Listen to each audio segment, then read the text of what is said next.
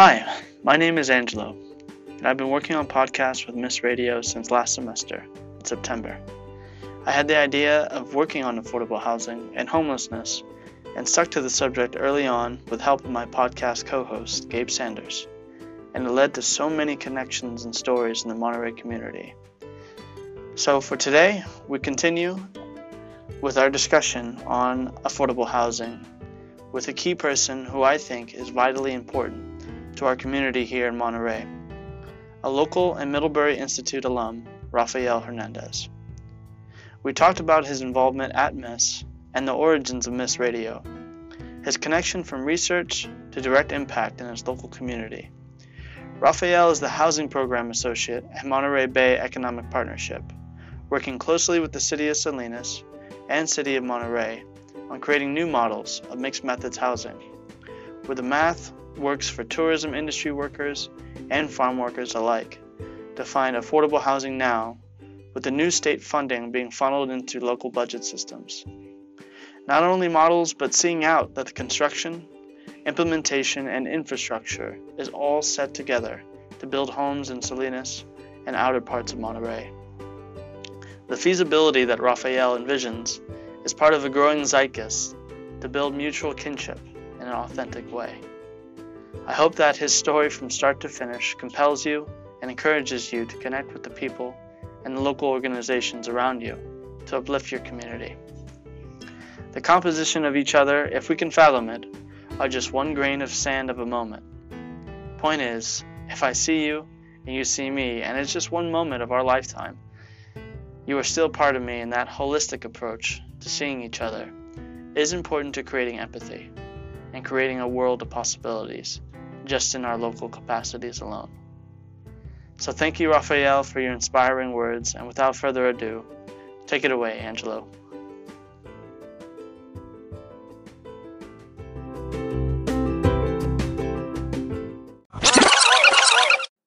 So we got Angelo, he's on the go, don't you know? He hits the mic with questions and I spike with inflections that'll have you recite interesting refractions, detections of your interactions with inflections inside your reflections. I don't know what that means. No one knows what it means, but it's provocative. Gets the people going. And welcome back to another episode of Miss Radio Podcast. Dun dun dun. Do you have theme music or something? We're working on it. We actually have Caitlin Shepard. She's got one of these things where like bongo drums type of thing? Something like that. It's wild. I mean, I can't wait for you to hear it, honestly. You know, all the cool podcasts are doing it. They all have their intro songs. So we got to get a theme song going on. But, I mean, welcome back to campus, man. Thank Rafael you. Hernandez, Miss Alumni in the house with us, coming in from MBEP. See. MBEP. Yeah, man, good to have you with us. It's good to be here. Like, I'm back in this little booth that I used to record podcasts here with George Payne, DLC alum or D-Link alum. G. Payne, shout out. I'll send him a link to this so you can hear it. And then what was I telling you earlier? He's the one that coined the phrase the D-space. The D-space. Downstairs, yeah. I think folks still calling it that. Is that what they call it? Someone said, we call it the D-space now. I think I was like, oh, sorry. And they called it the design space. Someone said, well, we call it the D-space. I thought, oh, okay. Yeah, the origin stories, man. So we had you here back in 2013 to 2015. 2013, 2015. Yeah. Wow. And not too long ago, but what were you studying out here? MPA, DPP. Well, when I first came, MISS was Monterey Institute of International Studies. And when I graduated, it was the Middlebury Institute of International Studies at Monterey. Right. And during that time, too, the, IPD, MPA mix to produce DPP, that process was going on. And I was an MPA coordinator during that time. It's 2 semesters, and I was involved in that process. They had a lot of, I guess like town halls, but on campus. And then I would meet with a lot of the IPD, MPA faculty and staff, and all the discussions. So I don't know how that stands now, because you're not involved with those departments, are you? Right. So we're still in GSIPM, MBA or MPA rather. That'd be my other colleague, Gabe Sanders. He's in that program. We'll get him out here. Yeah. Gabe! Where you at? He's in Sonoma, Ah. kicking it old school with his parents, Oh, getting in a good weekend. But nice. yeah. So I think they still do the town halls over there. I know there's still involvement with student council. I'm trying to set up a meeting with them for some initiatives going forward, just for the school. Cool. Lot happening on campus. Just changing of the guard with certain programs, and this is constantly changing as it was back in the day for you. So yeah, I mean, I know that you also have a deep connection with the school with starting this podcast, which is yeah. If you want to, What was it? So George Payne, G Payne. He wanted to resurrect Miss Radio, and I believe he really revamped it online, and he started doing these things called. Sorry, George. Something like Professor Bites or Miss Bites. And there are these quick 15-minute or 5-minute interviews with different professors and faculties. And I hope they're still online. And then he and I would just do random podcasts just on whatever was on our mind. And often it turned into a freestyle, free flow association rhyming thing because we had started, when I got here, I thought, I want to do some hip hop open mic type of show. And he overheard me, and so I recruited him. I'm like, okay, we're going to do it because I heard him. We both did SILP, summer of 2013. And SILP has a talent show every summer at the end of the session. He was studying Arabic, I was studying Japanese, which unfortunately I hear they don't teach here anymore. Heartbreak, but that's another show. And for one of his performances, he did a poem, a flow, and it was dope. I connected with it. I thought, okay, I'm gonna be his friend. Yeah. I don't know what he thinks about it, but I already decided. So he's gonna be my friend, one way or the other. And then we put on this. It was a Good Vibes. I remember we were trying to think what to call it, and it was just like, hey, I think everything we're doing seems like we want to just promote good vibes in the atmosphere, in the campus, in the community. And I said, yeah, that's from being socially, politically conscious to being technical, to being a geek, to being, about things, and to, whatever, musical, inclusive, academic, whatever it is, but on a positive plane. And he said, well, let's call it that. I could call it what? Well, Good Vibes. So we started calling it, Good Vibes, open mic. And we would do 2 shows a semester. We had a DJ, Dialogic. He was studying here. I always forget the department that he was in, the program, because it's like a technical language something. I forget. Sorry, Dialogic. And so he had vinyl. So we had a DJ, we had mics, and then later on, David, Spasmatic, B-boy extraordinaire, joined the Good Vibes crew, and we still flow, we still jam, and are connected and keep producing music and rhymes. But whenever George and I would do a podcast, it was inevitable that we would just start messing around with topics and words like turds, flip them around, take them around town, bring them back, invent a sound, slap, haptic feedback, eliminate the crap. The rat-a-tat-tat. Exactly. There you go, Sue.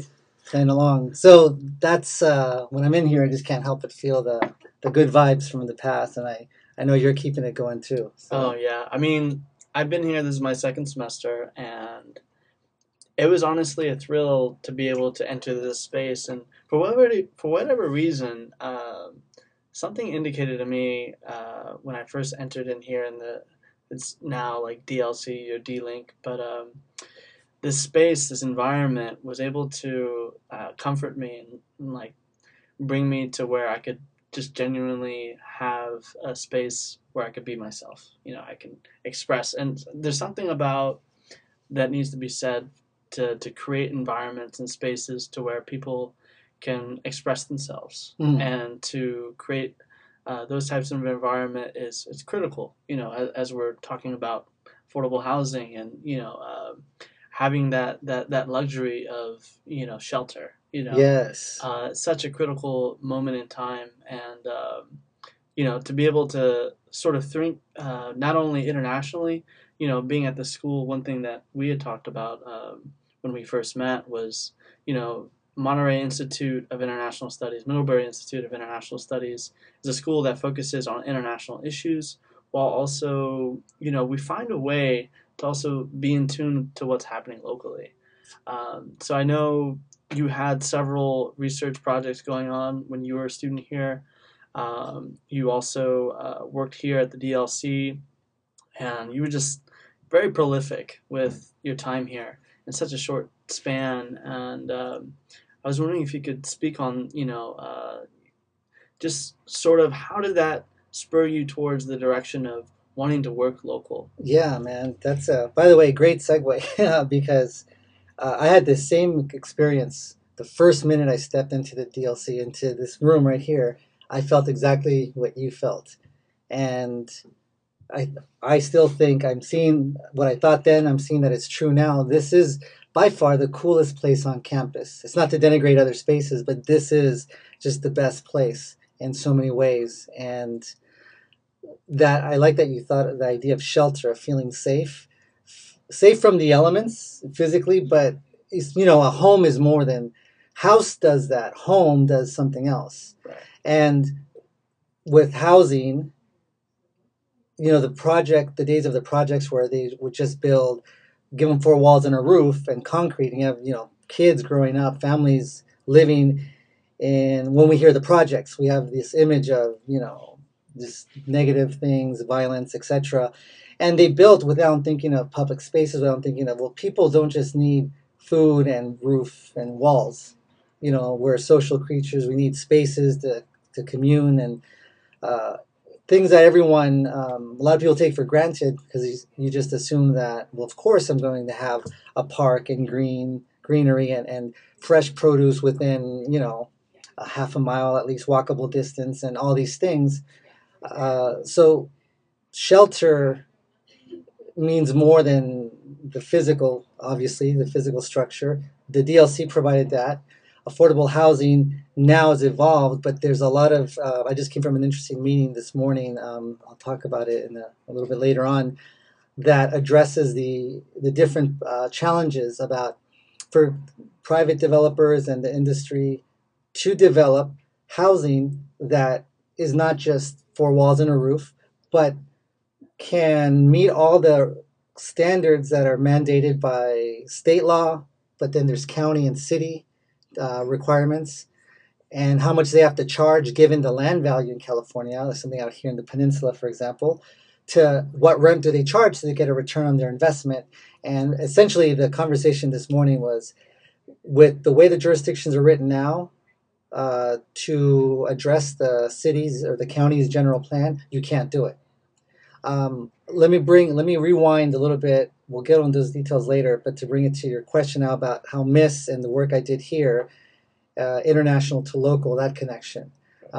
When I got here, like most of you guys out there listening, and I'm not sure like if you, Angelo, but I know a lot of students here, we come here, we do a two-year stop, look, and listen, and boom, we're off to some other continent, or DC at the closest, right? Usually that's a lot of, we're thinking international studies. I want to do policy work internationally. I want to do trade deals, the terrorism, all this stuff. When I was here, I took advantage of as many opportunities to travel abroad as I could. So I went to, with the Andean Alliance, the founders are Miss Alam, doing this great program out in El Valle Sagrado, Sacred Valley in the Andes in Peru. Went to Cuba with Jan Black, Professor Jan Black. Went to Uganda with Beryl, doing DPMI there. Went to Beijing and Tokyo, So my 2 years here, I was just trying to hit everything I could internationally, and as I was doing that, all roads led me to here. I'm working in Salinas, and then from Salinas to the region.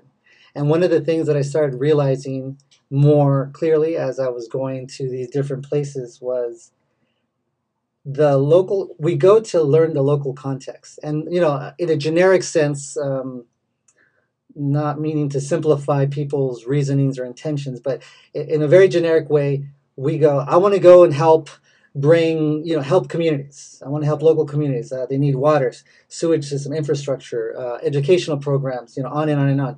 Great stuff. The Frontier Market Scouts does great things. I did that fellowship too, with the triple bottom line of, profits, people, environment, which I really, that's where I feel a lot of innovation can happen. The thing that I started to see was a lot of the folks in these localities, whatever continent it was that I was at, they always ask you, so they don't really say tell me about America. Everyone knows about America, USA. Everyone knows the teams, all that stuff. They want to know tell me about your local government, your neighborhood. And I started thinking about how many people, go to local council meetings, do local things. I mean, a lot do, but I think in general, and especially coming to Miss, where our eyes are on a macro level often, and we're looking beyond the horizon. And, especially if you came to Monterey from somewhere else, you maybe not, you don't have a lot of time or opportunity to learn about the locality here.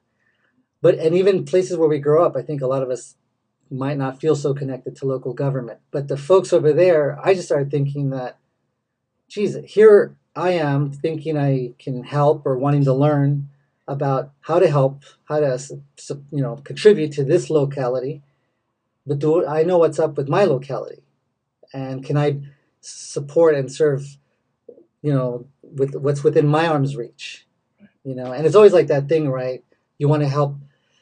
You want to know others, got to know yourself. And Bruce Lee talks about how all knowledge ultimately becomes self-knowledge. And so that's what I mean by everywhere I went, everything just brought me deeper to where I was here.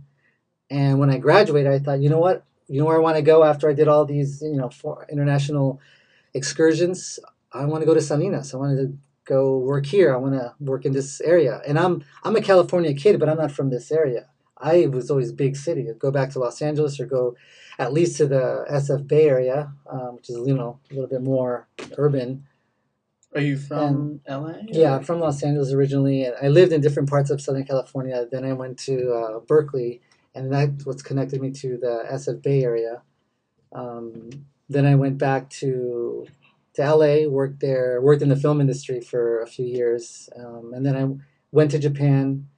And then I came back to Los Angeles, did different things, and then I found out about Miss.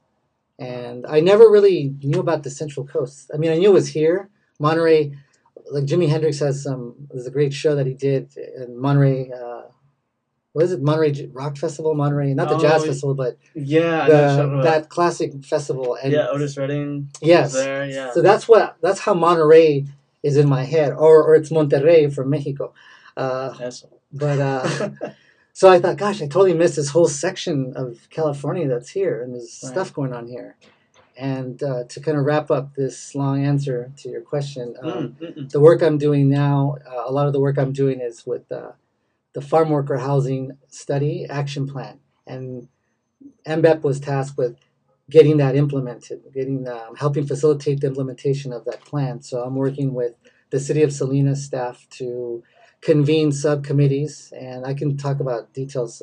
I can talk about those details as well. But that's really exciting to see more the stuff that everything I learned in MPA and DPP and here at the DLC, D-Link, and every single ounce of every class, I'm using it. So all those, one thing I want to do coming back to you guys over here is to help bridge the connection between your courses and work, because I was here like you guys are, and I've gone out there working, and I'm thinking, how do you teach, like what of my classes applies directly, right, what doesn't, and how can you teach what would help you, to direct a program, a nonprofit or whatever.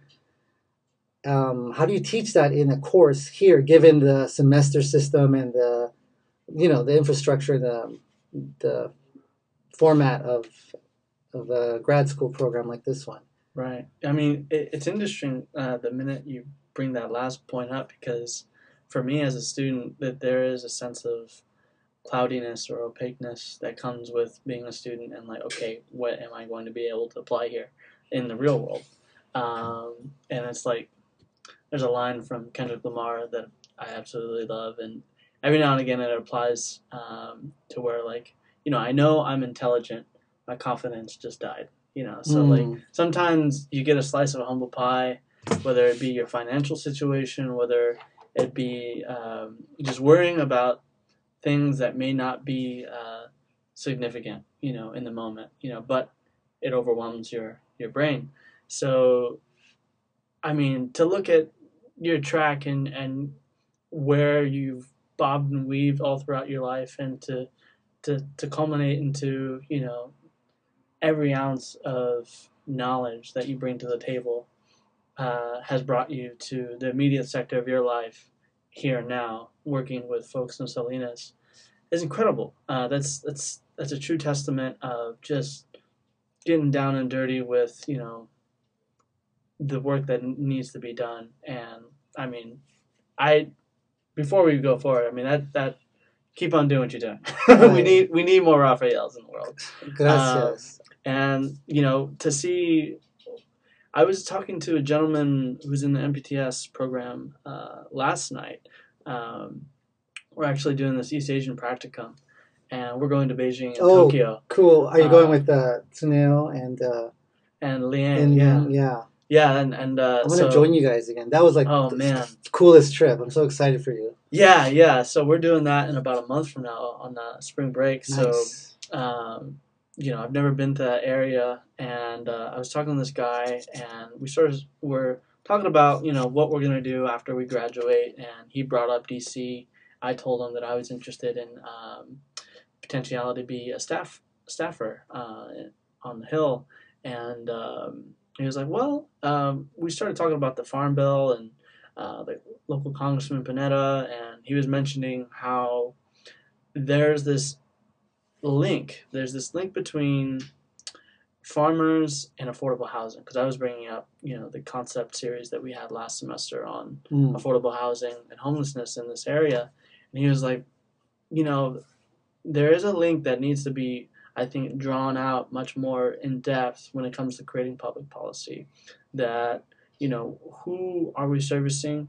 What avenues could we take? And, you bring up a valid point with, looking at the farm workers within our area and the necessity to build homes for those folks. One thing that you can probably, when you go to Beijing and then other things, when you're looking at land and property, well, okay, there's a book called In Defense of Housing, and that gives a great analysis, historical analysis that leads up to the current situation of looking at land as property, where real estate, then I guess basically it's like commodifying land, and then the value of a land becomes, you put a price on it, and then that context then leads to, it's good to read the book. That's kind of academic, and it informs the way policy is developed, because a lot of it has to do with framing. So that's I think one of the big things that book does, how we frame things. So we always want to look how things are framed, so that if you're having a debate, you don't take for granted the framing. For example, to do something very generic, but like if I say, okay, Angelo, so I see that you're doing work over here, helping, I'm just making stuff up, like in the homeless community, and you're trying to bring not only shelter, but some services like case workers to help assess people's mental health, and maybe a job development. because the situation that they're in is obviously dire, and they need the support. So the system doesn't seem to be working for them. So, and you want to help them. So tell me, why do you hate the system, and what is it that you have against America? Right. So, I mean, that's a very extreme thing, but Frame, you see what I did? I kind of just like step. And so now. You just Fox News me. Oh, I guess, yeah. Tell us, why do you hate America? But I couldn't think of a more subtle one, but just to get the point across. Framing is very important. Right. So when you go someplace with the farm worker housing study and action plan, there was 4 areas that they looked at. And I think these are the 4 areas that you can think about in other places, in classes or and whatever work you do that has to do with construction, whether it's commercial or residential. 4 areas are suitable sites. That's the first one. Second one, and these aren't in any particular order: housing types, financing, and regulatory reform. So then they all work with each other. Those are the 4 areas that all of the data that was collected, all the interviews from the farm worker housing study. It was a big study sponsored by different jurisdictions and organizations, like $400,000. Wow. Yeah. This was all in Salinas? It was in the Pajaro and Salinas Valley, so Okay. Santa Cruz and Monterey County. And it was the counties and different jurisdictions and MBEP was ag. involved? MBEP was also helped sponsor some of it. And now we're involved in getting it implemented. The action plan, there's like a ton of steps in these 4 categories. So to look at a situation, you can think, okay, what's a suitable site? For example, one of the things that we're working with, the Salinas City has a GIS mapping team. So they created this online tool that, it's like a tool where it has a map and you can click on different criteria and then it'll map it. Like what's county zoning, city zoning, floodplain zoning, something called like Williamson Act parcels, what's commercial, etc. Like just a bunch of criteria. Right. And then you can just click and layer, and then it's a great tool to find out what are suitable sites for what kind of construction.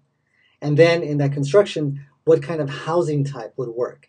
With farm workers, you have 2 basic categories of workers. You have permanent families and folks that live here, and they work in agriculture, farm workers. And then you have temporary workers that are brought in through like the H-2A visa, temporary visa, because there's a labor shortage. So big agricultural companies have, they get workers, mainly they're from Mexico, and they come through the special visa, they work a few months, and then they go back. So to house families versus temporary workers, you have very different situations. If you hire H-2A workers, you're obligated to provide housing for them. So if you think, well, I'm bringing workers for a few months of the year and they're just coming as single adults, a dorm-like type of structure would work. Mixed methods type Yes, housing unit? Exactly. But for a family, you got mom, father, or whatever, 2 adults and kids, that's not going to work. They don't want that. Well, yeah, it's not, you have a bathroom that's maybe a common bathroom, or it's not the same housing that would work for a family. Right. And for families that are, live here, year round. So then you want to think about that kind of housing type, or, apartments, duplex, quadruplex, all that stuff. How many stories, or single family units, condos. So all these things with each different type of housing, there's different fees and different considerations in construction, etc. And also the amount of density and how it's the area is zoned. Does it allow for that density, or does it require more? On and on. Not to get too technical about it. Financing. Financing, right? I can go into some of those details, but it speaks for itself. How do you finance a development? Because there are 3 phases of financing. There's the preparation, like getting permits or securing permits, securing a piece of property, acquiring it. Then there's the construction. Then you got all the paperwork done, and that could take forever. Then you have to build the thing. Then after that, there's operations, maintenance of it. So those are 3 phases of financing, each with its own ecosystem or whatever system of plethora and menu of considerations, obstacles, and regulations, and all that. And then regulatory reform. Do the laws permit for housing to work? Or the propositions? There's a couple propositions that passed recently, housing ones, Prop 1 and 2, that are going to bring up to $6 billion of funding for housing. Prop 1 and 2. Prop 1 and 2, from veterans to farm worker, low income and homeless housing. So those are how, on a very sort of broad brushstroke, how these four areas and those work together. Those are working with the public dollars. So do we see any sort of private financiers that are going into such operations of potentially building housing? Yeah, so you have nonprofit developers, Right. like Chispa or Mid-Penn, Eden Housing. There's a few big ones. Veteran Transition Center. Veteran Transition Center also, does. They were speaking at this town hall 2 nights ago. Was it? Yeah, it was Wednesday, I think, here in Seaside. And then there's the for-profit developers, private. Now, the meeting I was at this morning at the county in Salinas, but that's where they have the county office. We had people from the nonprofit and for-profit developers, county staff. I was there. Other folks from different jurisdictions, from Marina, from Castroville, and in Monterey. And in a nutshell, the discussion basically said that you can't, what they wanted to talk about is the new inclusionary housing requirements in the plan that's going to be adopted by the county. Does it impede the development of affordable housing? In a sense, does it create requirements that make it difficult or create disincentives or make it not economically feasible for a private or for any developer to build? Meaning, I can't make money, I'm going to lose money, or the process takes too long, and hence nothing's getting built. The reason is because nothing has been built and nothing's being built for so long. Right. So a lot of the conversation had to do with the way the laws are written now. Yeah. To satisfy the general plan of the county, it just doesn't work. Doesn't make it affordable for developers to build something and then include affordable housing in their unit. Like if you say, let's say you have 50 units and 15% of it have to be at an affordable housing rate, they get their money back from the rent. Right. If they can't charge enough rent to fill that, to get their money back, then the math doesn't work. We're not going to build. Meaning if we charge more, then the only people that could live there, no one here could live there. And if we build houses and charge it at the price we need to make our money back, then it's only going to be people from Silicon Valley coming in and buying a second home, or those that make a lot, but still for over there, because things are so expensive, they'd rather pay this prices over here and commute. But we still have the people here that haven't gotten any new housing. Right. That's the big part of the conversation. Would you argue that that's happening, or the changes that could be made would be on a regulatory basis to maybe, because it seems as if there can be an argument for pro NIMBY type legislation that is in the books right now that is making it economically not feasible for construction to be going down. You have a lot of things that are coming at it, and here's the thing: when I hear developers saying the math doesn't work, we have to make the math work, and they're looking at the county to say you're adding these requirements that simply get in the way of us being able to produce anything, and you're just going to lose builders. They're just going to go build somewhere else out of state.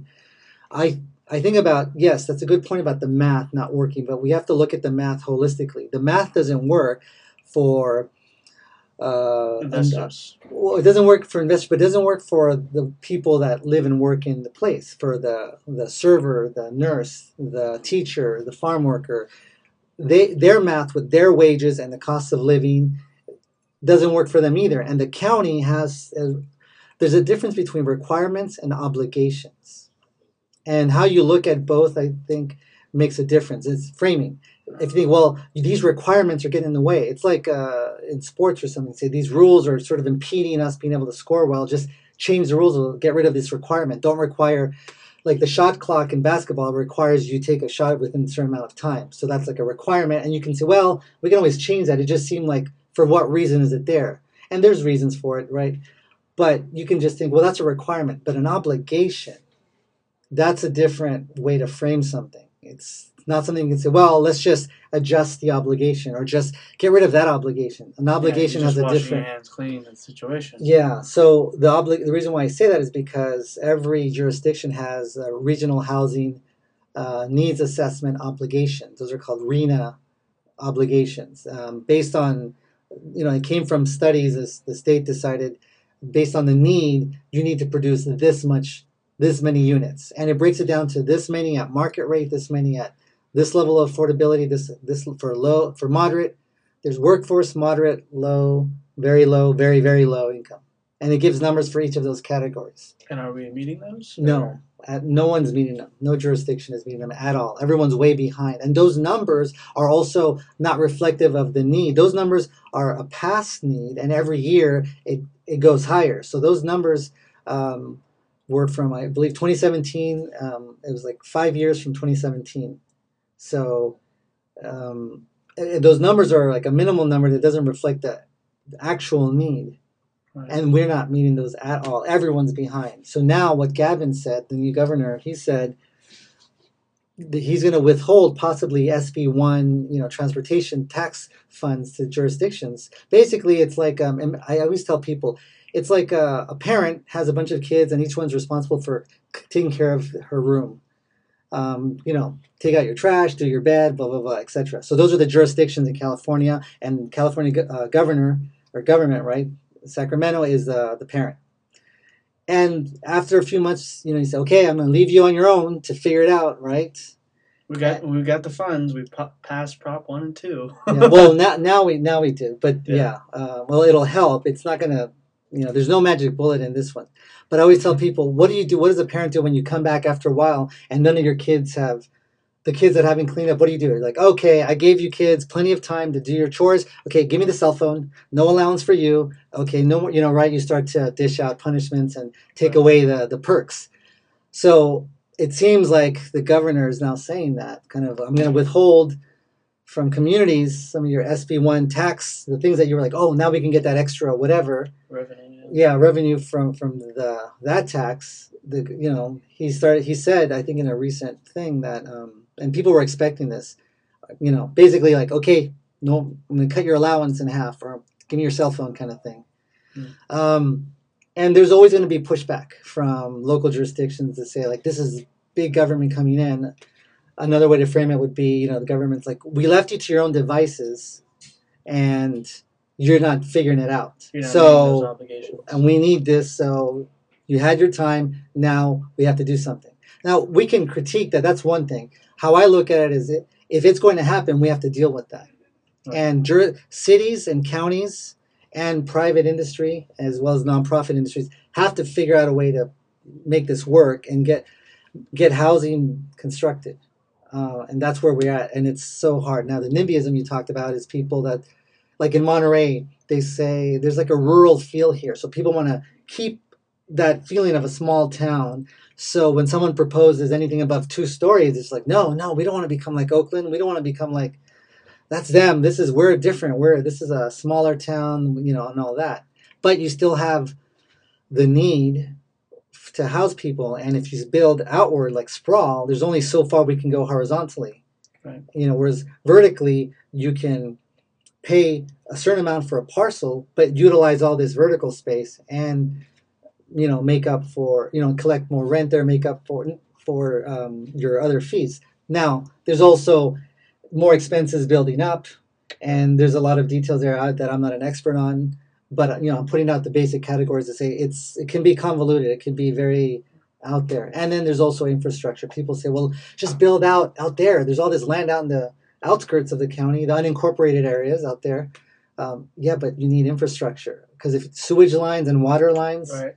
I had a buddy of mine. He was costs a lot of money.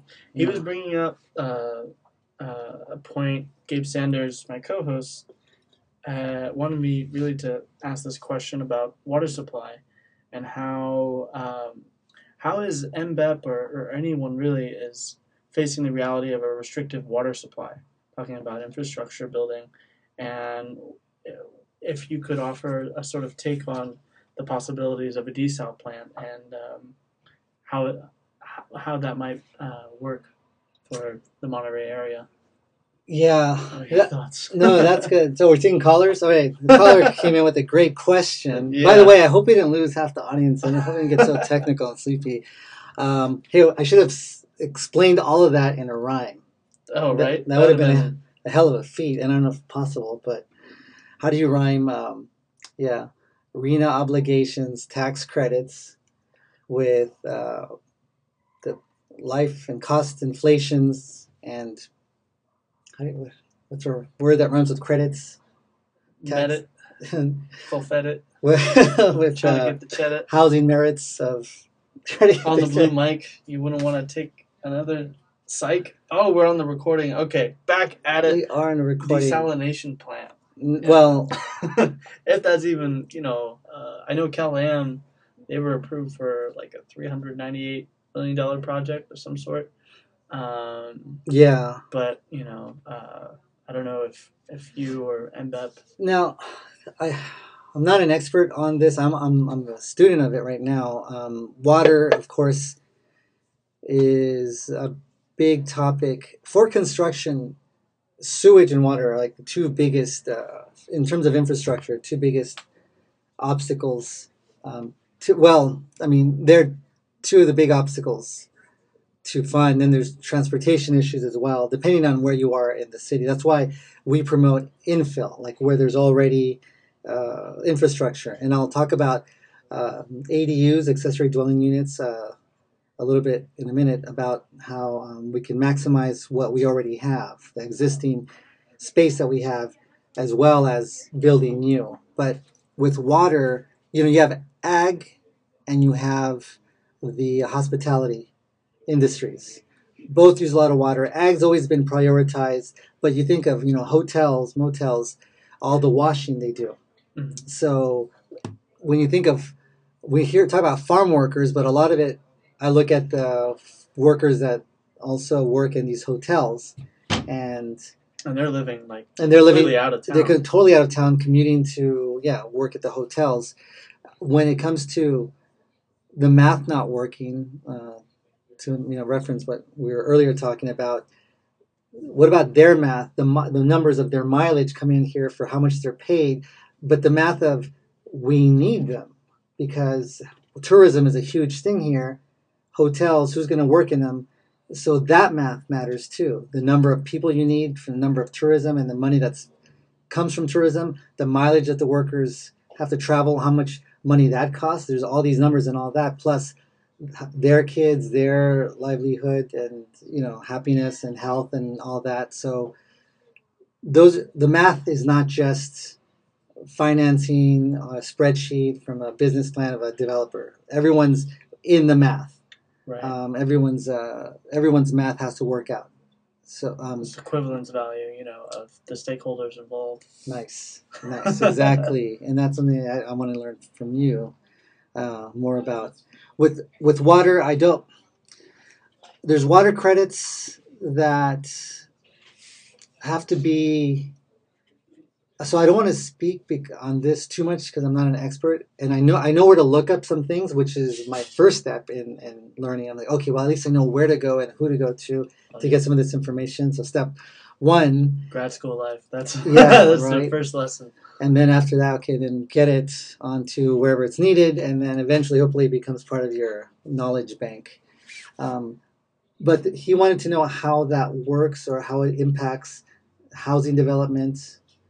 Right, because one thing that we had spoken to Tyler Williamson about, something that he prioritized much more deeper than just affordable housing is the infrastructure, is being able to lay that pipe work to create that linkage, because you need water running through these affordable homes. So seeing the interconnections between those two avenues, and like how MBEP plays a role in these funding developments. The way we work, well, first of all, Tyler Williamson, shout out to him, congratulations. He won city council. He's a buddy of mine. Now, I met him last year, and I was excited when I heard him talk, and I was excited at the prospects of him being on the city council, and now he is. So I'm expecting a lot of great things from him, just based on his passion and the way he frames things and everything he talked about. And he won with huge numbers, so that's also great. But I remember the talk about the desalinization plants. When I was a student here, I took Alfredo Ortiz, Dr. Ortiz. Alfredo, shout out to you. His, what was it? Systems thinking. I took a system thinking course. It was a short, I think it was a weekend workshop, 3 days. And we decided, or it was decided to do a wicked problem assessment, and water was chosen. So they had people coming in they had growers, so from a wine vineyard to, I think, folks in the council, and different folks speak about it. And one of the things that I remember that they said about the desalinization plants is that it's a sexy solution. It sounds cool. And it's an easy thing to focus on so that we don't have to change the way things are now. So, we'll just desalinate. There's all that water out there. They also talked about how expensive that is and all the effort that goes into that. Like something like, this is a funny example, but I love almond milk. I stopped drinking real milk a long time ago, and I was like, went to soy milk and then almond milk. I thought, wow, almond milk, cool. And then I found out, damn, almonds take so much water to produce, like a ridiculous amount of gallons for like 16 almonds. And then, of course, because of the profit margin, then in California, they're just like choosing to do that and grow that. And then you think of monocropping and all this, and I see those documentaries on Netflix, Rotten, and the bees and the insects. It's like, damn it, I can't be, I look at the almond milk now, and I think, I see a skull and crossbones on it. I'm like, oh, no more almond milk. So the idea of, like, it was great, it's healthy, it's a better alternative to milk, and so I can still have my smoothies and whatever I drink with milk, but look at the cost over there. So you did the systems thinking. Is that what I did just now?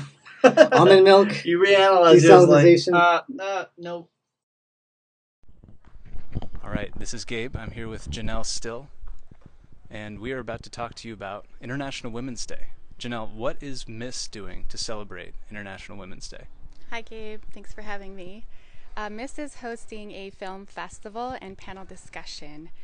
The film is called Sufra, and it's about women in a refugee camp in southern Lebanon. This film festival is really to celebrate women, refugees, and their achievements and the life that they've created in this refugee camp. They've lived their entire lives there. And so we're hosting a screening of this film and raising money for them. That's amazing. And I heard that one of our very own will be speaking on this panel. Can you tell me more? You're correct, yes. Anab Mohammed. She's a second semester international policy and development student. And she will be speaking on the panel with 2 other women. That's really exciting. I can't wait to hear what she has to say. Me too. So when is this event? Can you tell me exactly where and when we can attend? This is Friday, March 8th, 7 p.m. at Irvine Auditorium. But doors are at 6:30. Yes. Show up at 6:30. Come a little early. I mean, we have a lot of community organizations involved as well, probably 4 of them.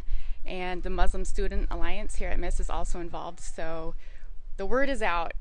Get there early, get your seats. This is going to be a well-attended event, I can tell. Yes. So you got to get there early. Make sure you get as close as you can to the front. It's like a rock concert, folks. All right, Janelle. Thank you very much. We'll have another message to relay the importance of International Women's Day coming up soon. Until then, Friday, March 8th, 6:30 p.m., Irvine Auditorium. Thanks, Gabe. Thank you, Janelle. Okay, so with stopping there at the refocus on the current infrastructure that we have, and then a question that I got posed by my roommate. She goes to here. Shout out to Catherine McKinney. Catherine, woo! She's an outsider looking in. She's from Canada, but like she has a great perspective on providing different outlooks on the way we think about things. Talk about reframing something. And one thing I asked, this morning, I was like, hey, I'm about to do this podcast. Is there any questions, any burning desire? Because she's taking a course where she's working with Kent Glenzer. And yeah, so like their group focus is on homelessness, and they're trying to come up with advocating strategy to, reach out to the community and understand the issues and, produce some sort of deliverable policy recommendation to the city or just to the inner location that we are in now. And one thing that she brought up to me is like, well, we already have like enough housing to go around. It's just that, it costs the cost of living here. That's like the elephant in the room, right? Mm. And we look at situations where in Pacific Grove, in New Monterey, where folks have these homes and they're not occupying that space, or they have these vacation spots to where they lend out right for ridiculous amounts of money, and that has a lot to do with the economics of this locale, and certain things that are out of our control. But how much are they out of our control? How much is it just she's just like, we have homeless people. Why don't we put the homeless people in homes? How difficult can that be in the sense of lowering costs, providing incentives for folks to invest in the obligations that need to be filled? There's there's a lot of things there, and that's a great topic for that class. One thing that I spoke with that class. I've been talking to Kent. I want to see if there's a way that I can get involved with them through MBEP or something. And I just had an idea for the students of that class. There's a development in Chinatown in Salinas. MidPen is the nonprofit developer that's going to build it. It's a mixed-use building, 4 stories. So the first floor is retail, and then they have 3 or 4 stories of housing, all affordable, from I think from free to like very, very low cost. And all the folks there is for folks on the street that they're going to get, has what what's called wraparound services. So they'll have a case manager, a caseworker, they'll have job training, mental health services, a lot of things like that. It seems like an ideal place, and I can give them all the information on that. And even so, a guy that I know, Luis, is in charge of making sure that gets set up, and he's overseeing that. He told me every Tuesday I can drop by and take a tour of the place, because now you're actually seeing the building starting to come up. If you look at the rendering of it, it was they tore down these old buildings in the Chinatown and Salinas, and then I just saw the flat land, and then I saw the picture of what it was going to look like. It's like a U shape. There's a courtyard inside. They got local artists that are going to do murals. I mean, they thought about all this great stuff: greenery, art. They really wanted to revitalize that area of Salinas as well. And there's a lot of discussion that people have about. Some people have doubts that maybe there's still going to be local drug dealers there that are going to mess up the place and all that. There's a lot of discussion about that. But the place itself, everything that I read about, is exciting. Tons, like 90 units. Wow. Now, so to the class, I'd offer, that's a good thing, that's a good case to look at to inform them in as they're working to learn about homeless and develop a policy recommendation. In terms of, we already have enough houses, like with food, we've heard that there's enough food in the world to feed everybody. It's not about the quantity of food, it's the way we have it distributed, the systems that are in place, etc. Here, we don't have enough. We just do not have the supply. Right. But to her point, to your point, Catherine, we're not maximizing what we have right now. So some of the examples you gave about people have this property and it's empty most of the time, they just sort of rent it out a couple of days or Airbnb it and then just sits there. There's people that are retired. Let's say they have a 3 or 4 bedroom house. They have this plot of land and they're empty nesters, or maybe, there's one person there. Maybe a lady, her kids left, graduated, went to school, all that stuff, and now she's, older and has her place. It's just her and this big house. But it's too expensive and complicated for her to move, so she's staying there. But now you have all this space that's not being used. One of the things that Habitat for Humanity Monterey Bay has a program on ADUs, accessory dwelling units or granny units, those little houses that you can build on your yard or in your backyard, is they have a very great program that they're implementing in Santa Cruz County. And I'm working with David Foster, the executive director. He wants to help bring that out here to Salinas, and we've convened this group of folks in Salinas, the city folk from United Way, David Foster from Habitat for Humanity, AMBEP, to figure out how to get ADUs as a way to help this. Meaning, if we can facilitate the construction of an ADU. Now, this lady, there's assistance, there's a way to ease the regulations, but keep everything safe. She can build this small shelter on her yard, and she could either rent it out, so now she has supplemental income, and now can house another person. So there's the same plot of land as another person, or she decides to move into it, says, well, I don't need this much space. I'll move into my little house that I built, and I'll rent out my big house, and now you can house a family there, or more people, a group of students. And now she makes extra income, and now all of a sudden you brought more people that needed a place to stay in what's already existing, the same plot of land. And so Habitat for Humanity has a great way of, they have a system of getting volunteers and what they call sweat equity to help in the construction costs.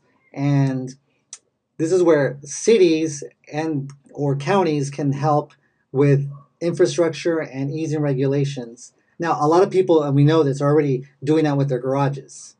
And you have families living in garages. And a lot of those stuff are either they're not legal and or they're unsafe. They're red flag. Sustainable. They're not sustainable. So there's also an idea of how can we do it where you either construct, there's 3 phases of this. You construct a new house and a new ADU. You have a house and add an ADU to it. Or you have a house that has an ADU already, but that it's tagged, meaning there's like violations with electricity or something. How do we then bring that to a safe, to safety standards? And those are the basic 3 buckets in which we can work with what's already existing. So on top of adding more. So we have to throw every tool, everything at this housing crisis, every kitchen sink at it. Yeah, there's this, that reminds me of a quote by this guy.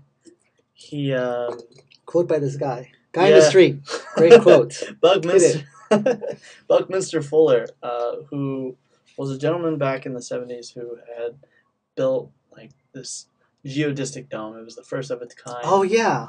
And he has this quote that just, it always brings me back when you're talking about dealing with the current models of construction, of building, of just our realities and the conditions that are given to us, in the current moment. You look at housing advocacy right now in front of me on the screen, and how best to communicate that message, how best to reallocate your resources and all your efforts towards reshaping,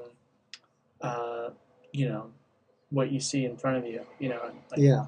And so the quote goes, "You never change things by fighting the existing reality.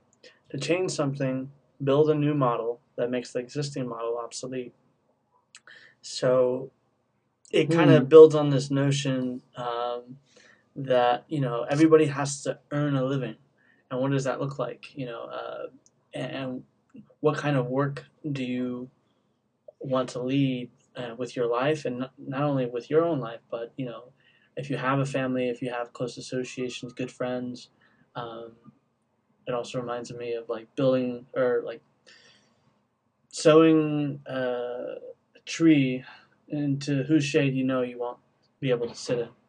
So like for future generations to really have a situation where you deal with an issue in front of you, and you look at it as an obligation, as an effort in which there is avenues to really carve out something that's meaningful. I was taking a supply chain course last night and with Professor Hope, and he's good friends with Samuel Adams, the beer company. The beer guy, yeah. And so he's good friends with the owner, and he was talking to the owner one night. Does the owner dress like the Sam Adams in the bottle? Yeah. Maybe. But yeah, I mean, he was talking to him years ago, and he was talking about success in the business world, and he was telling Professor Hout that, like, the minute Samuel Adams beer company struck gold and we became successful, I lost my family. And I ended up in a divorce, and luckily now he's in, a second marriage and everything's fine. But at what cost do we lead our lives and what it is that we're doing on a daily basis? Yeah. And, to promote, sound housing policy, to voice your approval of housing developments, and to really break down these barriers, kind of not only shakes the culture, but also restructures how we think about holistic approaches, like you started in the very beginning. Holistic approaches to the everyday worker, living from the valley to the tourism industry, and how best can we provide some relief for those folks, because we're living in a situation where it seems to be like a crisis, and it seems to be like there's no wiggle room, with paying $15-$20 for a meal. Coming from Texas, I'm just like, oh man, that's right. How is it? I was talking to Professor Murphy about that too, and he was like, what's it going to take for the cost of these things to lower themselves? And he's like, it's going to be a market correction of some sort. I hear that. But I mean, I hear that said a lot. Yeah, I don't know where really to take that, but there's a like today in the discussion this morning, a lot of the things that affect the equation are outside of the scope of a particular plan or group of organizations or companies. Right. Meaning, wages being what they are, given the cost of living, where does that come from? So, though, again, the math. I always hear business people say, well, the math doesn't work. I can't build unless I make the, numbers have to work, what I have to pay and all this. It doesn't work if it costs that, or if I have to build a certain amount of affordable housing or whatever, And someone else was saying this morning about, she said luxury, what was before luxury now are requirements. And I think she was referring to when you build a house, something like solar panels are now required, or things, I guess the quality, there's certain material that's going to be more expensive for countertops or for floors or amount of space, or things that she said before were luxuries, now they're considered basic needs. And that's a place that's going to make it more expensive. And so again, she didn't specify too much, but I'm looking at your face, I'm thinking, yeah, I had the same, like, what do you mean? So are we going back to, like, let's just give them I know you're not saying let's give them 4 walls and a roof, but what was considered a luxury before, it made me think of something I saw on Fox News a couple of years ago, or maybe a little longer, where they were saying, look at people now. They say they're poor, but look, they have a refrigerator, they have a smartphone, and I thought, yeah, they have a microwave. I go, yeah, like having a cell phone now is not, you see someone with a cell phone back in the day, you're like, whoa, look, you thought either they were a business person or a drug dealer, right? Well, which is also a business person, I guess. Some things don't change. But now you don't think of someone, you see someone with a cell phone, you don't go, ooh, wow. Right. They must have a Mercedes. It must be something. No, you don't even blink. So I felt like maybe the standards, just because something was considered a luxury before and now it's standard, I don't feel like it meant people are getting something luxurious. I think, some correction of like, okay, finally, let's let them have some of these things. But the math there, just not to get sidetracked with that, but the idea being that if they say we can cut down those costs to make the numbers work, I go, but the numbers for the people also have to work. What they make, their wages have to work for their home economy, their kids, their family, their lifestyle. And when I say lifestyle, it just means like being able to, like you're a student and you're thinking, I can't afford $20 meals all the time, or this rent, right? Right. So that's when I mean lifestyle, I just mean like your rent and your eating, and yeah, you should be able to go to the movies and take a weekend trip and stuff like that. But the numbers have to work. And so the developer or the business person can say, well, that's for county or that's the government. The government can be, yeah, but we have this and we have a budget and this and the laws. So the problem keeps like deferring. Where does it go? Where is this? Is it outside of who controls wages? And I know it's not like necessarily one person controlling wages, but where are the influences of what wages are and who gets tax breaks and who doesn't, or what things are taxed more at what kind of income, what kind of thing. All this stuff can be outside of the scope of the work of a nonprofit or of a county, of government, a certain business. So what MBEP does is we work with all these entities to create some regulatory reform, we advocate for certain policies as well as developments that bring housing, more stock at all levels, market rate and workforce, affordable, low income, very low income, all that. And that's what I like about it, because it's not only layered, but it's working with the ecosystem. And there's a book called New Localism, which I'd recommend to read. And I think it's right up the alley of a lot of MIS students, of how the solutions are coming from local entities, businesses, jurisdictions, nonprofits, advocacy groups, community members, all working together and developing new models of how to do things, which speaks to your quote of the guy. This guy has a quote, no, Buckminster Fuller, right? Which I like, where he said, if you can don't challenge directly, like the status quo, he said, produce something new and that put it beside it, where all of a sudden people go like, oh, why the hell are we doing this? Look at this thing. Did I more or less get the gist? Yeah. Oh yeah. That's what so. New Localism. I'd recommend that book. In Defense of Housing was another book I mentioned. There's a couple others I'd like to recommend that are coming to mind, but I like this idea of producing something innovative, something that addresses the issue, and put it beside what we have and go have people look and, oh, why are we doing that? Look at this. Ocasio-Cortez is doing some of that.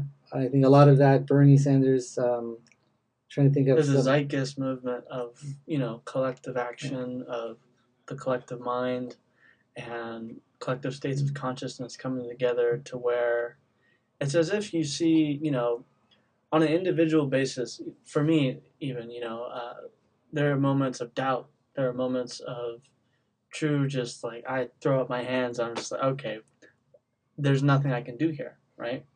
And then it reminds me of when I was in DPMI with Beryl Levinger. She was communicating to us that, as an individual, I have so much experience dating back to, 60s and 70s within the nonprofit world. And, I also, went to such and such university, and I have this collective knowledge and wisdom in my field, but none of it surpasses the collective wisdom and knowledge and experience if you add up all the people in this room. And there must have been 25, 30 folks in the room for this DPMI session. And what that brought me to understanding is no matter who you talk to, at what level of their socioeconomic status, they have a story. They have something that can teach you and you can learn. And by doing so, by opening up and listening and hearing what you have to say, and just seeing how you're creating a new model right now. It brings me back to the individual state where I'm hearing that. I'm just like, oh, it's not as abysmal as everyone makes it sound out to be. That we're actually, there are certain hurdles, of course, like anything in life. But it's like the Sermon on the Mount. Jesus said, like, sufficient to the day of the worry of it all. We'll always have something to worry about. But what can we do in a moment?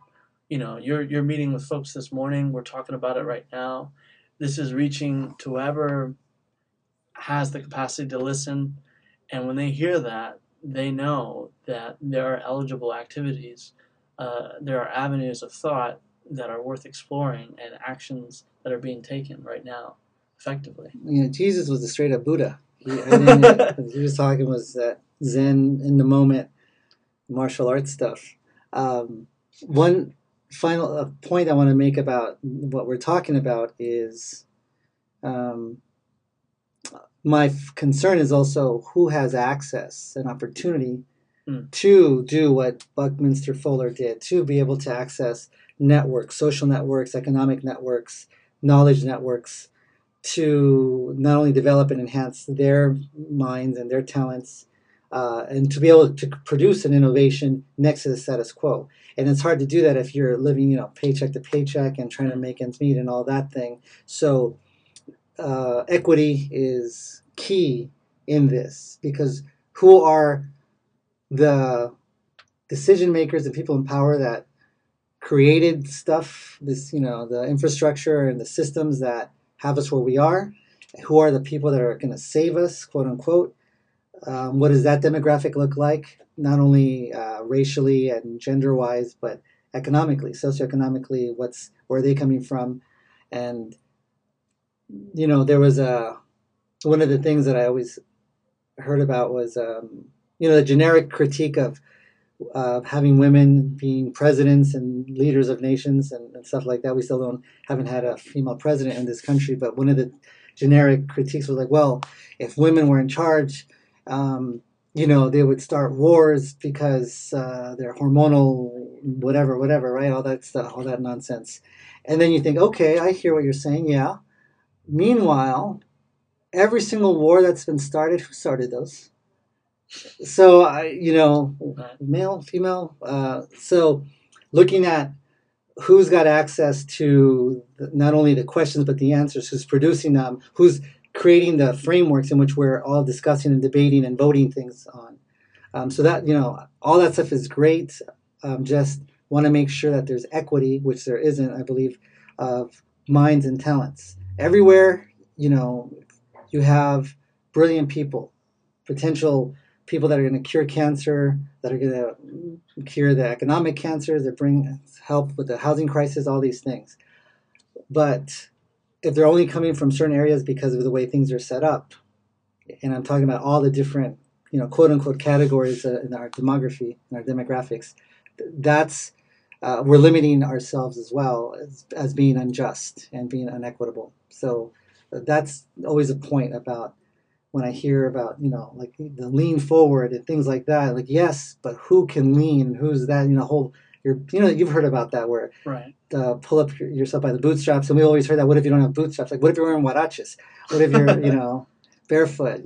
I think Michael Franti has a line in a song that says, I can walk a mile in your shoes. You can walk a mile in my bare feet.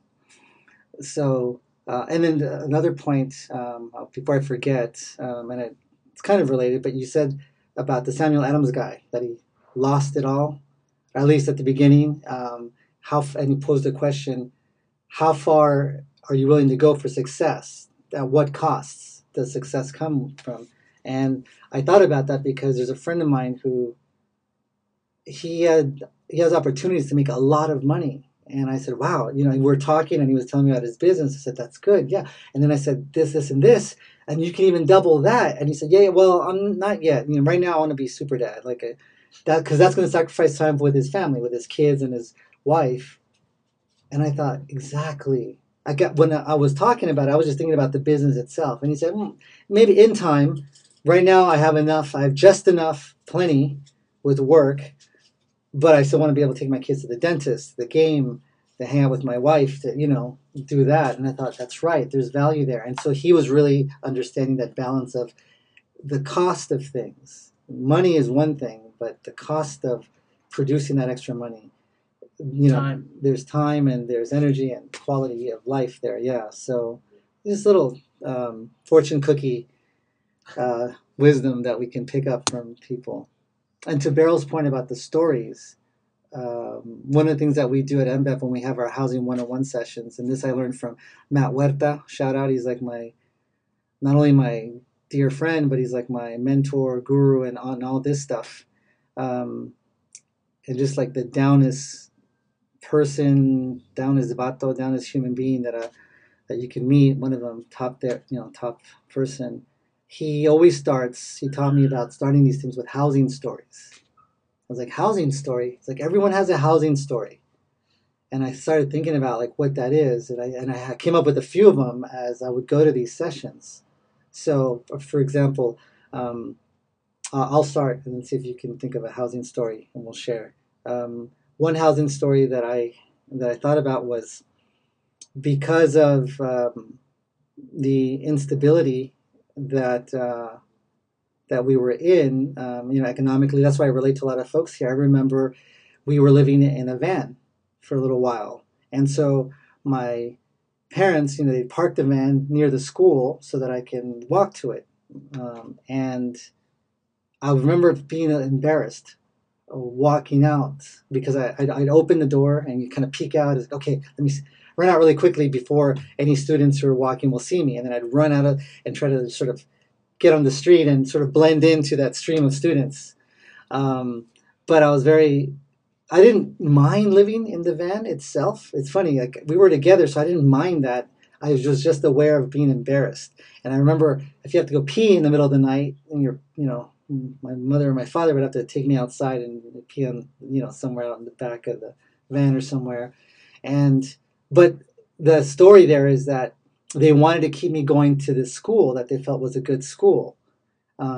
So that was a trade-off, like going to the school to not destabilize my schooling and shift to another school and move to another place that maybe they could afford at the time, but this, have us move to another school and all of a sudden, do that thing. So they wanted to, I give them so much love for what they had to sacrifice. It must have been so hard for them to see their kids sleeping like that.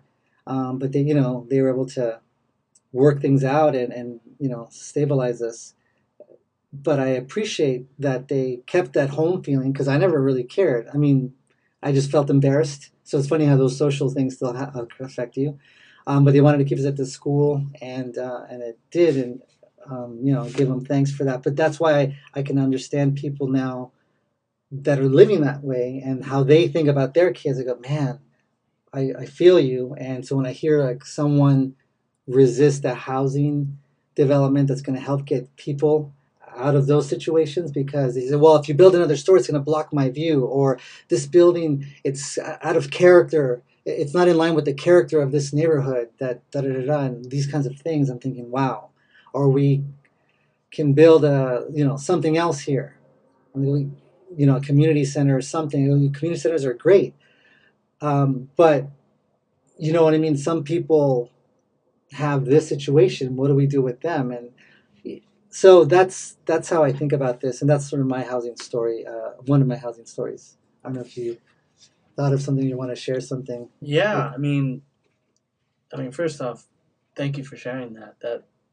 That's mind blowing to think that one of the things that first comes to mind is when we create when we make sacrifices, we're creating opportunities at the same time.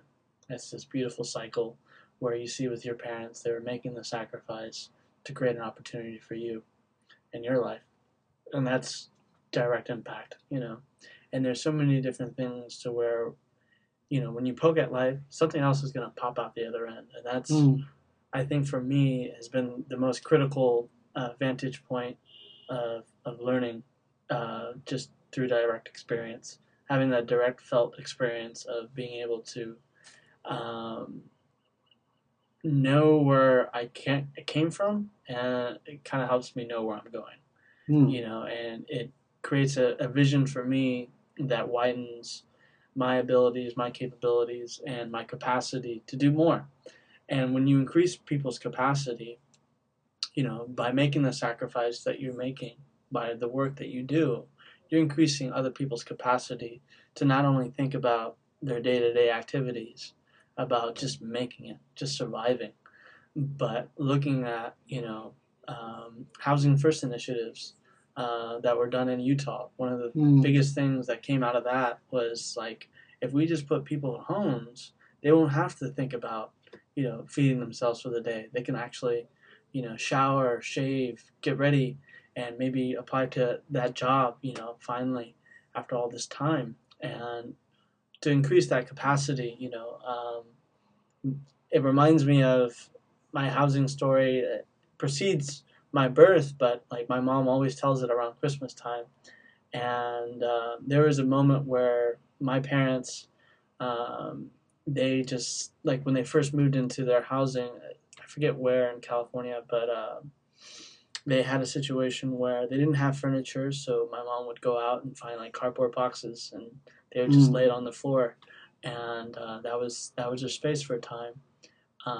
And at some point, like around Christmas time, they're just eating, beans and tortillas and living life with my two older brothers, twins.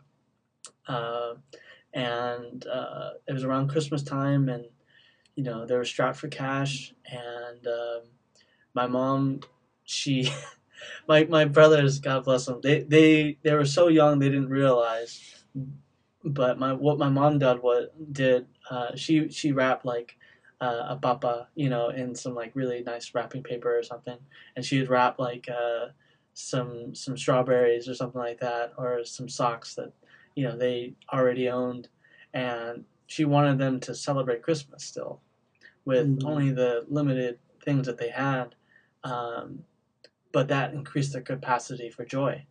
That increased their capacity to be fulfilled. And so restructuring how we look at concurrent situations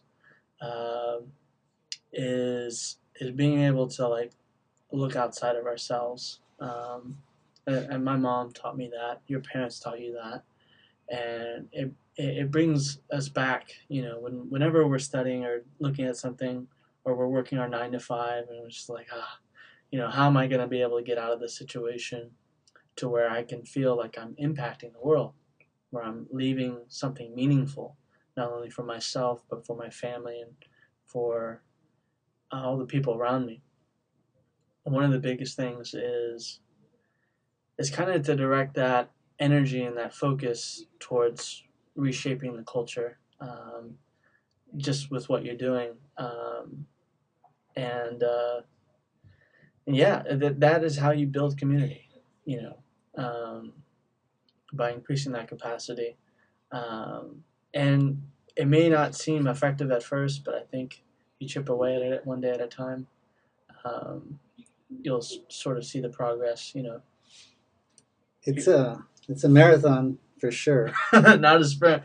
Yeah, I mean, it behooves me to consider, working on these issues because it's happening. It's something that's real, and it has meaning not only for myself, but like living in the Bay Area, growing up there, and it all coming full circle, looking into the valley and the workers out there, and thinking of my grandfather, thinking of my aunts and uncles who worked those same fields. It provides great meaning to my life, to be able to serve a community that served me to some capacity. And you find that connection, I think.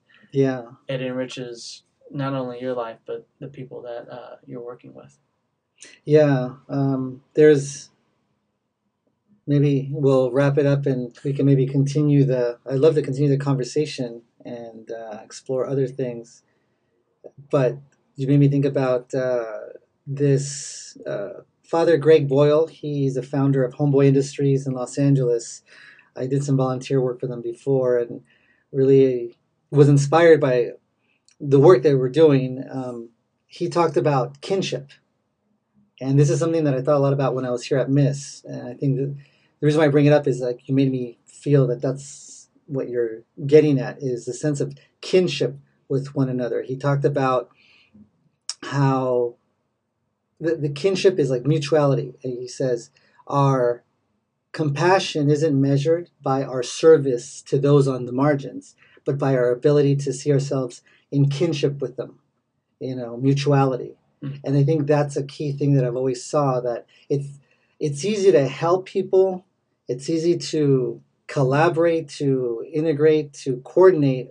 I mean, easy enough, but to feel oneness, to feel that a sense of kinship, that I think is a key thing. That how do you teach it? It's not taught, and maybe it comes from a sense of empathy, but something else. It's part spiritual, part social, part I don't know.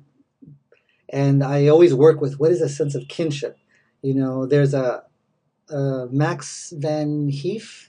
He's a Chilean. He's an economist from Chile originally. He teaches in Berkeley, and his book is called Barefoot Economics. There's another book I recommend, Barefoot Economics. Max van Heef, I believe that's it. And he talked about where he was in India doing some research, and he was in a field with a worker, and the worker's situation was really dire. Well, he was in poverty, and he looked at him and he thought, everything I've studied, how do I look at him and tell him, hey, you should cheer up though, because the nation's GDP just rose by X percentage, and the poverty line, this percentage of people crossed over it. And he said that meant nothing here at this level. And he felt like everything he's learned about economics up until that point, he thought everything I've learned in school does nothing in this case. It's not, he didn't feel like it instructed or educated him to address these issues. And Barefoot Economics. So I felt like right there he was starting to feel a sense of kinship and go, eliminating all, yes, I've studied, I have these degrees, I'm a PhD, economics, all these things, and yet what does that do? And when he started to feel a sense of kinship, I'm, imagining that from what he said, and you should YouTube him too. It made him relook at his life and what he studied, and then he went this other direction. So that's, I think the other day I was at a gas station, and I was pumping gas, and I had 99 problems in my mind.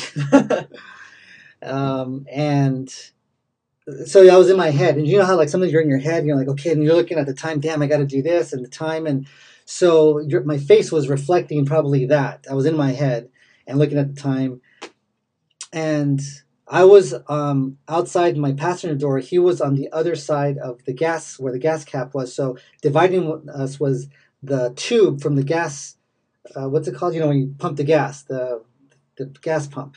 So there was like this sort of like a velvet cord thing, like the cordons off in clubs or whatever, right, between us. So he said, "Hey, sir, how you doing?" It was a young black man with dreads, and he said, "Hey, sir," and I kind of heard him, but again, I was in my head. And then I think I looked toward him, and my face must have reflected discomfort and angst, because that's what I was feeling.